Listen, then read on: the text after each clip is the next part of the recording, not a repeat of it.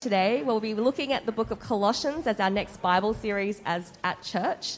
So please turn with me in your Bibles to Colossians. We'll be reading from chapter 1, verse 1 to 14. So that's Colossians chapter 1, verses 1 to 14. Let's pray before we read together. Dear Heavenly Father, thank you for your word and for giving your treasured Son, Jesus Christ, to die for us so that we could be part of your heavenly family. Please soften our hearts today and cultivate in us a heart of thanksgiving as we hear your word. And use Pastor Ricky as your mouthpiece as you speak to us today. In Jesus' name we pray. Amen. So Colossians chapter 1, verse 1. Paul, an apostle of Christ Jesus, by the will of God, and Timothy, our brother, to God's holy people in Colossae, the faithful brothers and sisters in Christ, grace and peace to you from God our Father. We always thank God, the Father of our Lord Jesus Christ, when we pray for you, because we have heard of your faith in Christ Jesus and of the love you have for all God's people. The faith and love that spring from the hope stored up for you in heaven, and about which you have already heard in the true message of the gospel that has come to you. In the same way, the gospel is bearing fruit and growing throughout the whole world, just as it has been doing among you since the day you heard it and truly understood God's grace. You learnt it from Epaphras, our dear fellow servant, who is a faithful minister of Christ on our behalf, and who also told us of your love in the Spirit. For this reason, since the day we heard about you, we have not stopped praying for you. We continually ask God to fill you with the knowledge of his will through all the wisdom and understanding that the Spirit gives, so that you may live a life worthy of the Lord and please him in every way, bearing fruit in every good work, growing in the knowledge of God, being strengthened with all power according to his glorious might, so that you may have great endurance and patience, and giving joyful thanks to the Father, who has qualified you to share in the inheritance of his holy people in the kingdom of light. For he has rescued us from the dominion of darkness and brought us into the kingdom of the Son he loves, in whom we have redemption, the forgiveness of sins. This is the word of our Lord. Thanks, Cease. Good morning, everyone. It's great to see us all gathering together around God's Word. What a privilege it is every time we do this on Sunday mornings. Just remember that. It's such a privileged joy that we can reflect the heavenly reality of being gathered around the throne of Jesus Christ together. Please keep your Bibles open at Colossians 1. We'll be looking into that passage today. Please open up your little booklets and grab your pens out if you're so inclined to take notes. That'll be a good way to follow along. We're starting a new series this week called Boundless Treasure. Boundless Treasure in the book of Colossians, about the ultimate worth of knowing Jesus Christ. That's what the series is about. We wanted to start this year beholding Jesus, just looking at Jesus Christ. I think that's a fantastic place to start, because this is how we will be transformed. I genuinely believe that this is how we'll be transformed, to love God wholeheartedly and to live a life that will bring him much glory. Yeah, we just need to look at Jesus more. And our hope is that as we do this together over this first term, our hearts will be changed. I'm looking forward to this. I hope you guys are too. Colossians, one of my favourite books, so excited about this series. Now let me start today with a bit of an observation. My observation is that we spend a lot of our time trying to please others. Isn't that true? We spend a lot of our lives trying to please other people. We grow up trying to please our parents. We do stupid things in high school to try and please our friends. We work long hours to try and please our boss. We care a lot about what other people think. We want to please them. And not all of this is bad, actually. For me as a husband and father, of course there's a right good aspect of wanting to please my wife and my kids. I think that's a good thing. God's honoured when I'm seeking to love them and serve them. But we need to understand that this can't be the most important thing, pleasing others. We're often asking the question, how can I please others? But I wonder, how often do you ask yourself the question, how can I please God? How can I please God? This question should be on our lips every day, every hour, every minute. This is what matters, because God's opinion of us matters far more than what the world thinks, friends. If God is God, he's the one that made us, he's given us purpose and life, we need to ask this question, how do I live a life pleasing to God? And that is really the only question that matters. Our passage today is going to show us some answers here. How do I live a life worthy of God? How do I live a life that's pleasing to God? And I think you'll find actually that some of the answers we get might not be quite what you expect. Yeah. If you're not a Christian and you're here joining us today, it's so good that you're here with us today. If you don't yet follow Jesus, it's so good that you're here investigating. And I hope that maybe you're not asking the question yet, how can I please God? But I hope that you'll see today a beautiful picture of the life that God has laid out for us. And that pleasing Him actually is the way for true joy and satisfaction. All right, well, let's get stuck in. As we begin any series, it's really important for us to understand the context of what's going on in the letter. So have a look at verse 1 with me, Colossians 1, verse 1. When we're reading this genre, which is a letter, an epistle, it's always great to just go to the intro. It will give us a lot of context. So Colossians 1, verse 1. Paul, an apostle of Christ Jesus, by the will of God, and Timothy, our brother. Okay? The book of Colossians is a letter. It's an epistle. We know this from the style of writing. Part of this is the way that the author introduces himself at the start of the letter. So Paul, an apostle of Christ Jesus, that's who is writing. Apostle literally means a sent one, a messenger. And Paul was an early missionary sent with the message of the gospel to non-Jews. So actually, he should have a special place in our hearts. Did you guys realize that? Because he's our apostle. Paul is writing this letter from a prison cell, actually, as is often his case with his letters. I guess he had a lot of time. But who was Paul writing to? That's a good question to ask. Have a look at verse 2 with me. Have a look at verse 2. To God's holy people in Colossae, the faithful brothers and sisters in Christ, grace and peace to you from God our Father. Now, Colossae was a city, you can see on the map here. It's in sort of modern-day Turkey, that sort of area. And Paul is writing to the Christian community there. That's what the term holy people means when it says to the holy people. It wasn't saying that only the holy guys could read this letter. It was saying that all these people who are God's people were seen as holy in God's eyes. They were set apart. They were Gentiles, non-Jews, and guess what? Paul had never met them. Do you guys realize that? He had never met them in person. He's only heard about them from others. So he didn't start this church, he just heard about it. So why is he writing to them? That's a good question. Why is he writing to them? Well, the key verse of this book actually comes in Colossians 2, verse 6. All right, so Colossians 2, verse 6 says this. So then, just as you received Christ Jesus as Lord, continue to live your lives in Him, rooted and built up in Him, strengthened in the faith as you were taught, and overflowing with thankfulness. This is why he is writing. This is why he's writing. To encourage the Colossians to keep persevering in their faith, to not stray away from their faith, but to continue in Christ. This is why the letter is here. And this is why the letter is here for us too. Friends, if you're a Christian, I want you to take note of this. This is the purpose of the letter, to encourage you to keep hanging on to Jesus because there's nothing better. And if you're not yet a believer, then this will show you, this passage, that it's worth it. All right? It's worth it. If you remember one thing from the series, guys, remember this. I'm giving you a bit of the cheap version here. Just remember this verse, okay? Remember this verse. It has to be this verse. Highlight it, memorize it, print it out, put it on your wall, whatever it is. This is what the entire book is about. If you get this, then you really understand the purpose of the book. But you might realize that the verse starts with a so then. A so then. So all the people that went to Ignite should know this by now. But when you see that, so then, it means that it links to something before. That means to truly understand this verse, we need to see what comes before it. So let's begin our journey into Colossians. We are going to see the reasons for this big encouragement to keep persevering. And we will also rediscover the foundations for our Christian life. We're at our first point, which is thanksgiving for gospel-shaped lives. Have a look at verse 3 with me in your Bibles. Verse 3. We always thank God, the Father of our Lord Jesus Christ, when we pray for you, because we have heard of your faith in Christ Jesus and of the love you have for all God's people.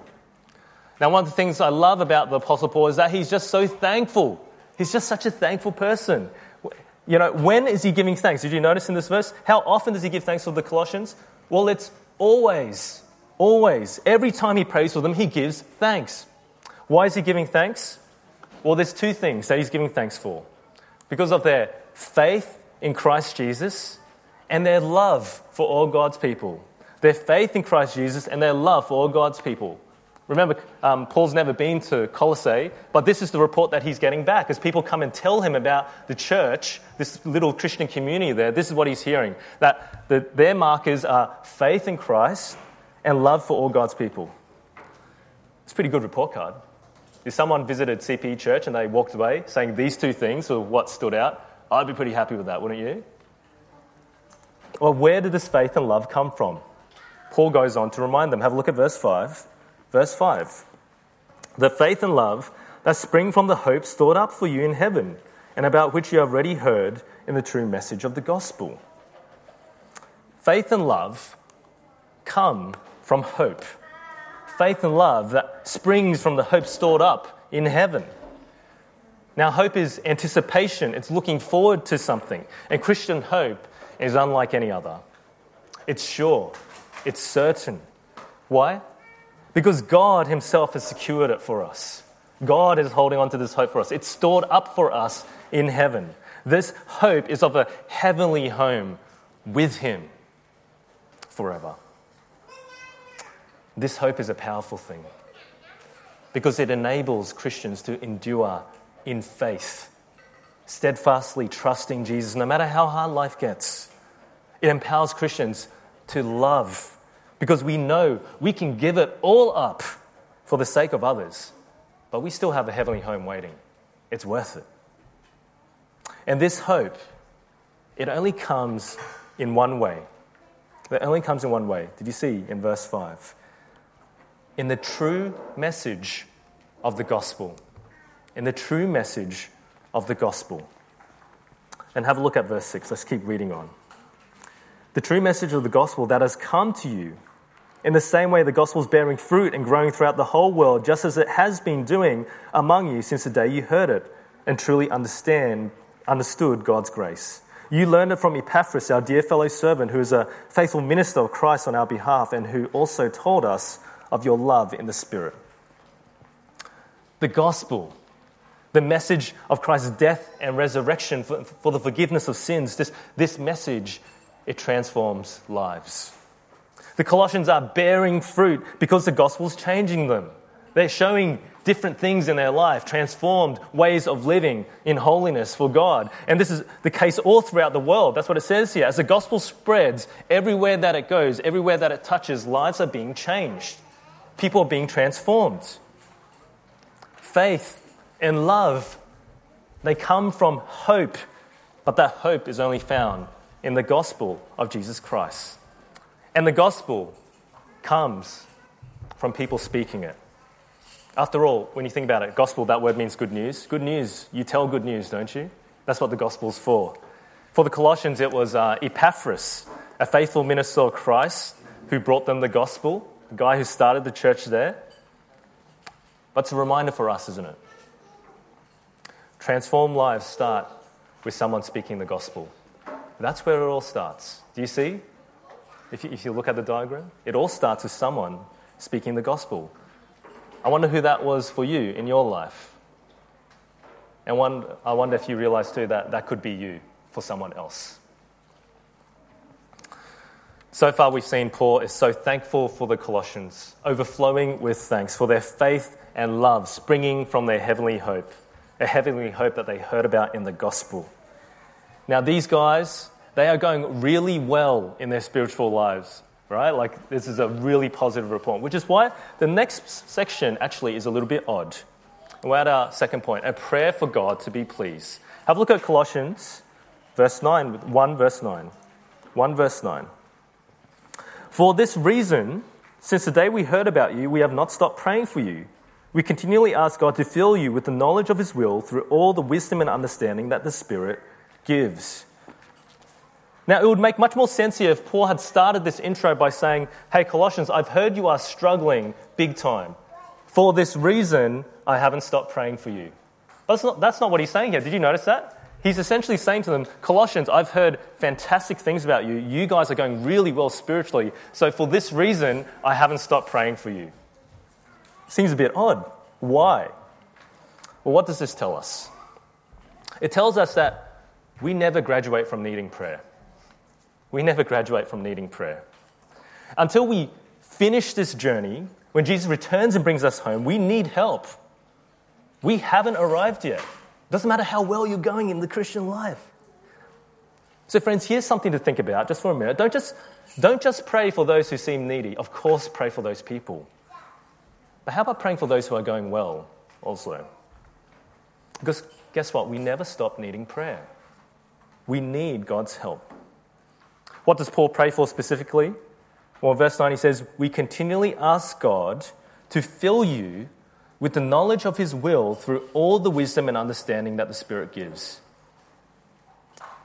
Paul wants the Colossians to be filled with the knowledge of God's will, to be bursting at the seams with the knowledge of God's will.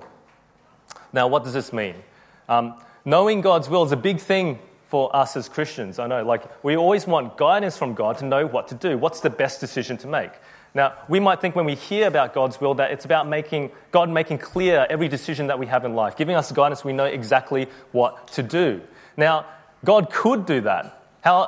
He may do that in your life. How amazing would it be if you just walked around and you said to God, who should I marry? And some big neon arrows started pointing to someone. You're like, yes, and then you just propose and it's all good and that's fine. That would be amazing. But that's not how God normally works. When it talks about the knowledge of God's will here, this isn't what Paul really has in mind, that specific personal guidance for every decision in your life. The focus here, when it talks about God's will, is what God delights in, what God takes pleasure in. God's will, what God desires. And this verse tells us that this only comes as the Holy Spirit works to bring wisdom and understanding. No wonder Paul's praying here. This is a supernatural work. How else will we know truly God's desire? Later on in Colossians, we'll see that this wisdom can only be found in Christ Jesus. We'll go deep into that later on. But for now, let's just take a look and see that the end goal of this prayer to be filled with the knowledge of God's will, is this. Have a look at verse 10 with me. That this is the end goal of being filled with knowledge of God's will. So that you may live a life worthy of the Lord and please him in every way. So that you may live a life worthy of the Lord and please him in every way. And this goes back to our intro. What does it mean to live a life pleasing to God? I don't know about you, but that's what I want. I want to live a life pleasing to God. What does that mean? The apostle points out 4 things that make up a life pleasing to God. 4 things. Number 1 is bearing fruit in every good work. Number 2 is growing in the knowledge of God. Number 3 is having great endurance and patience. And number 4 is giving joyful thanks. They're the 4 elements he points out as a life pleasing to God. Now, in the text, just to let you know, they aren't so clearly split apart. Okay, these 4 things have deep interconnections and flow from each other and overlap from each other. But I've set it out like this just to give us a little bit of clarity about these elements that we don't often maybe think about as pleasing God. Okay? So, firstly, we'll work through some of these more quickly and we'll go more in depth later on. Firstly, bearing fruit in every good work pleases God. Bearing fruit in every good work pleases God. Right? I wonder how many of you, when you had that chat about pleasing God before, talked about obedience. Yeah? When you talked before about what pleases God, you talked about obedience. I think that's a natural place to go, and this indeed is vital. Bearing fruit in every good work is pleasing to God. Living a life that is holy and godly and transformed honors God. It pleases him. Of course, obedience is necessary. I don't think anyone would argue with that. That's one of the elements. Number 2, growing in the knowledge of God pleases God. That's the second element. Of course, that pleases him. As we get to know him better through his word and prayer, he is greatly pleased. Because it's not just knowing about God that we get in his word, it's knowing God better. This is a relational activity that we do. He's delighted when we get to know him better through his word. He's a relational God. Growing in the knowledge of God pleases God. That's the second thing. And having great endurance and patience pleases God. That's the third thing. Having great endurance and patience pleases God. We'll spend a bit more time here. Let me tell you something, friends. The Christian life is not a sprint, okay? the Christian life is more like a marathon. We need to be in it for the long haul. We need to be in it for the long haul. We need to persevere. We need to keep going, and it will be hard. But maybe I'll change up the analogy and push it one step further. It's not really a marathon that's on this really smooth road with an Olympic grade running course that we get to finish on. It's probably more accurately described as something like this, like a Tough Mudder course. Anyone done one of those? I know some of you people have done it. Susie, you've done one, haven't you? Don't be embarrassed. Ben's done one. It's like a Tough Mudder course. I've not gone near one of these things, so I don't know why you would, but that's all right. But essentially it's a race where you have to you can just look at the picture. You navigate all these obstacles. You're crawling in mud. Is there like barbed wire and stuff that you crawl under and think like you're voluntarily doing that? Anyway, that's a different matter. But the Christian life, the journey's a bit like this. It's a journey you have to persevere in. There are obstacles every single step of the way, and it will be hard work. It will be hard work. Life is hard. We know this. Life is hard enough as it is, but when you sign up to follow Jesus, you sign up for even more suffering. You sign up for persecution. Persecution as the world thinks you are ridiculous for following a fairy tale religion. The world thinks that you are stupid for binding yourselves to rules that limit your pleasure, that you are bigoted and primitive for holding to biblical teachings on sexuality, amongst other issues of morality in our society. This running track that we're on has plenty of potholes. And as obstacles and after obstacle gets thrown at us, our call is not to give up. Don't give up. Don't give up. It is to have great endurance and patience, to not just last till we finish uni, but to last through our working life, to last through having kids, last through sickness and deaths in our family, last through hardships, whatever life might bring. You finishing well, finishing the race well, that greatly pleases our God as you hold on to the hope that you have till the end. But let me tell you something. You can't do it by yourself. And you don't have to. Did you notice what verse 11 says? Have a look at verse 11. Verse 11 says this, being strengthened with all power according to his glorious might, so that you may have great endurance and patience. God himself is lending you power. God's power, this is what it says, his glorious might is in you as a believer of Jesus Christ if you trust him. The Holy Spirit empowers you to do amazing things, to not give up when it's hard. What a great comfort that is, just to have God's power with us, friends.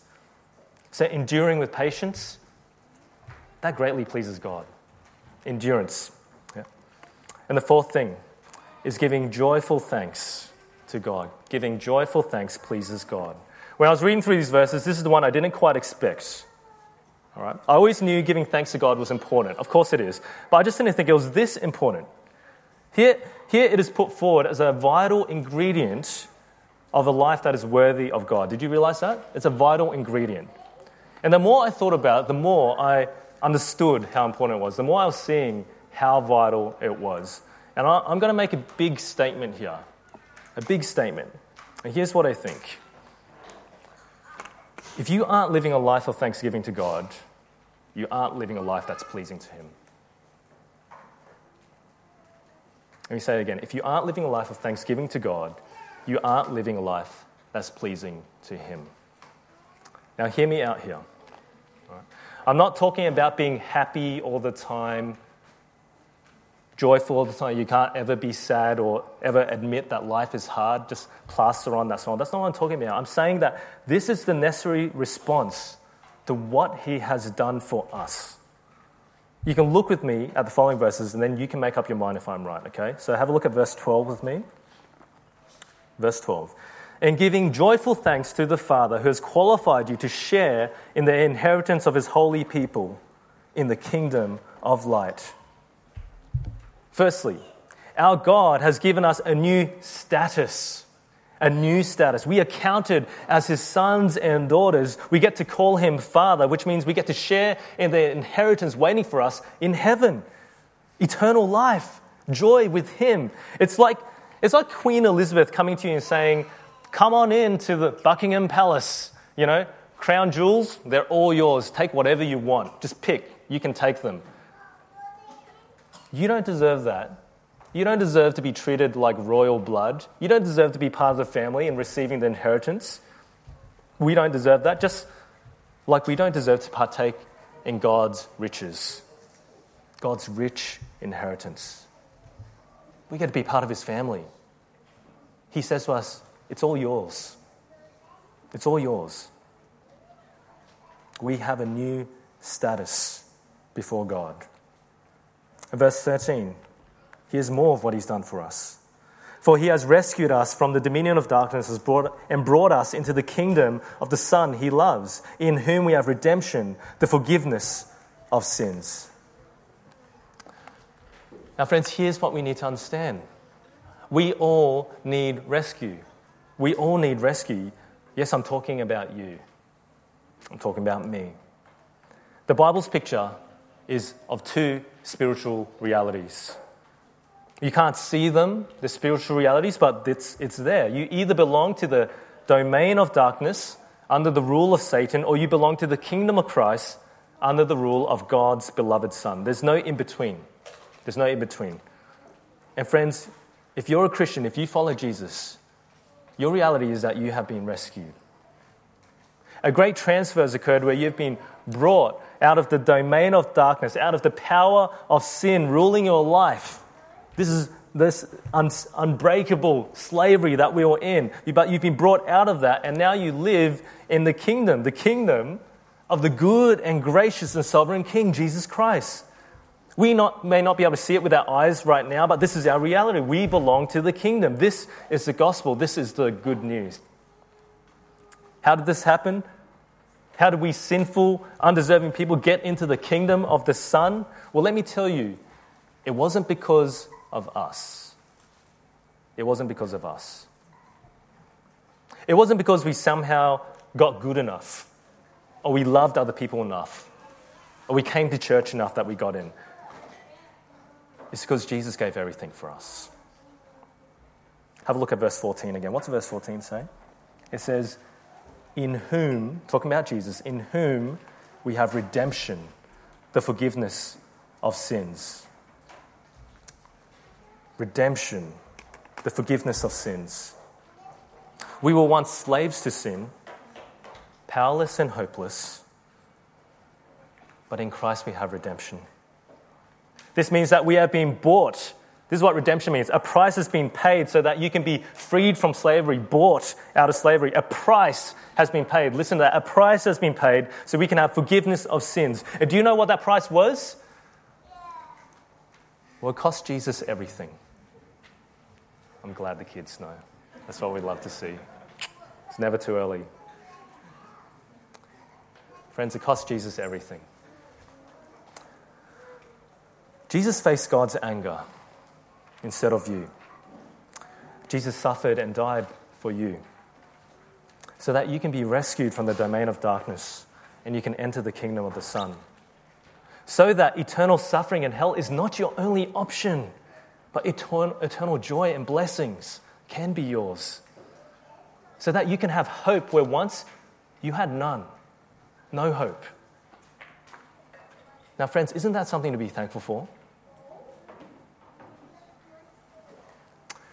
If you are a believer in Jesus Christ, I want you to remember something. Our Father God has done more for us than we can ever comprehend. He has given us new life at the cost of his own Son. And if you're not thankful for that, then you haven't understood it. You really haven't. Because this is why Thanksgiving is vital to a life pleasing to God.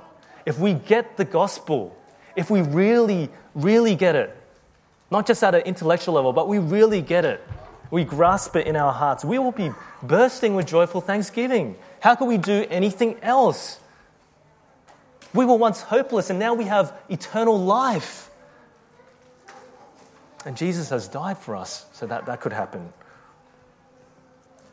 When we're thankful to God, when we realize what's happened, and we respond in thanksgiving, God is greatly pleased. This is what he delights in. Friends, God is incredibly pleased when we are incredibly thankful. God is incredibly pleased when we are incredibly thankful. But that thanksgiving will only come when we just look at Jesus more. Just look at Jesus more. You can't manufacture it, right, by trying harder. You just have to look at Jesus and realize. So here's the question. How is your Thanksgiving? How's your Thanksgiving? This really matters, friends, because I think if we don't think hard about this, then we might go our entire lives trying to please God, but end up realizing that we missed out on a vital ingredient of what he delights in. Us just giving thanks to him.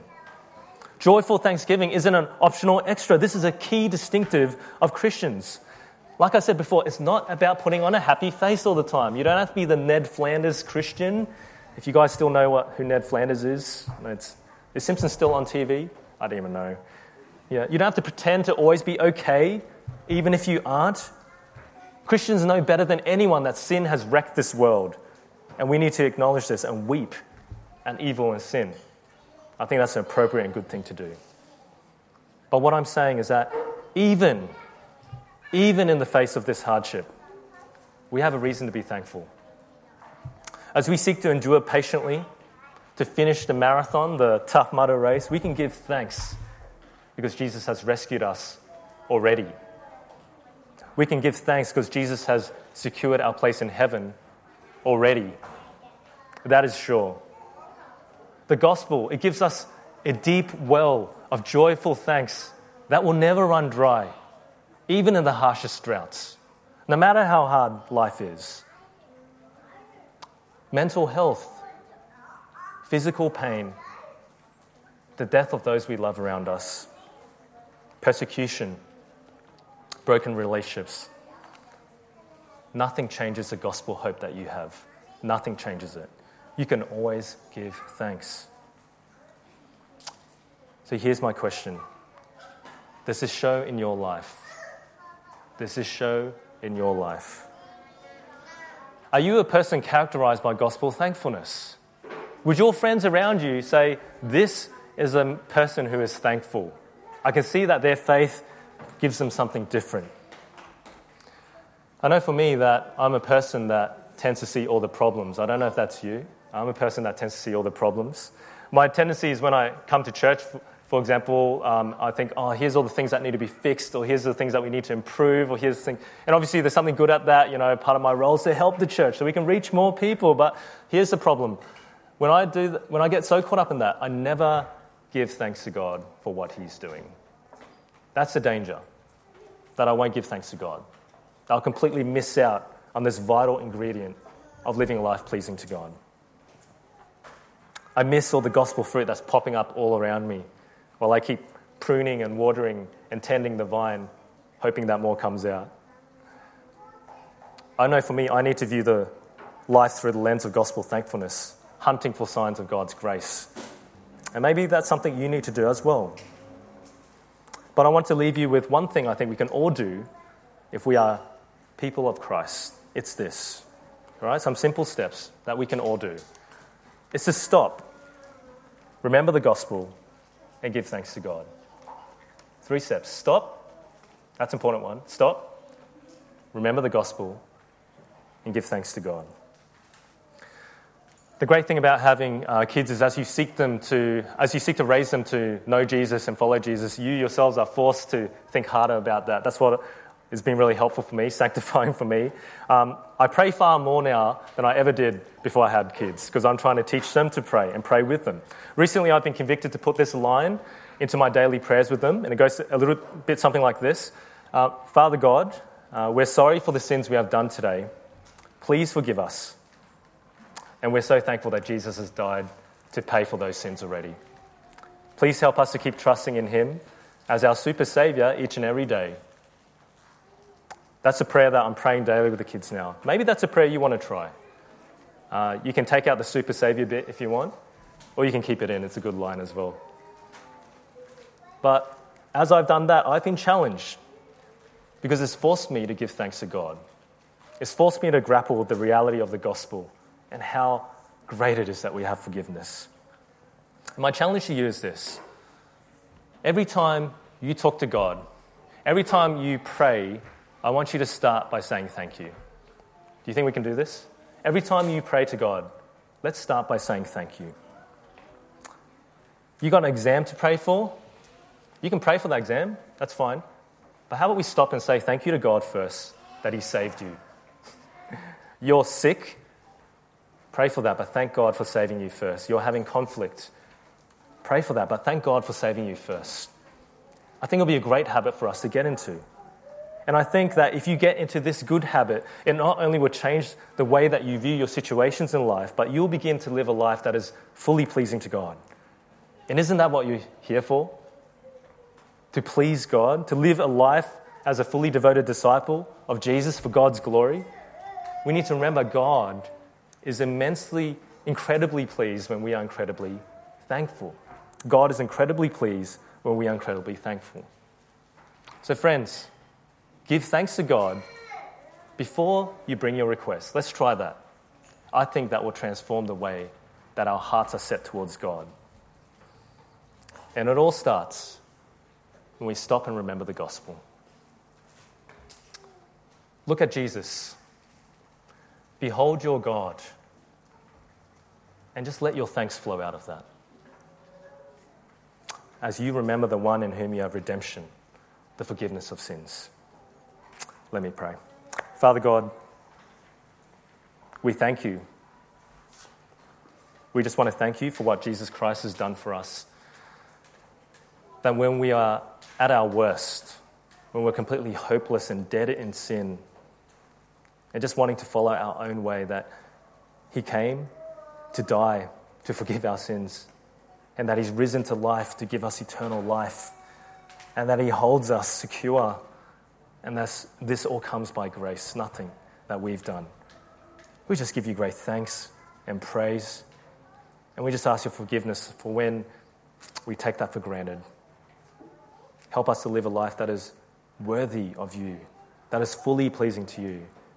And we pray that that will start and that will finish in joyful thanksgiving, because that gospel hope is greater than anything this world can throw at us.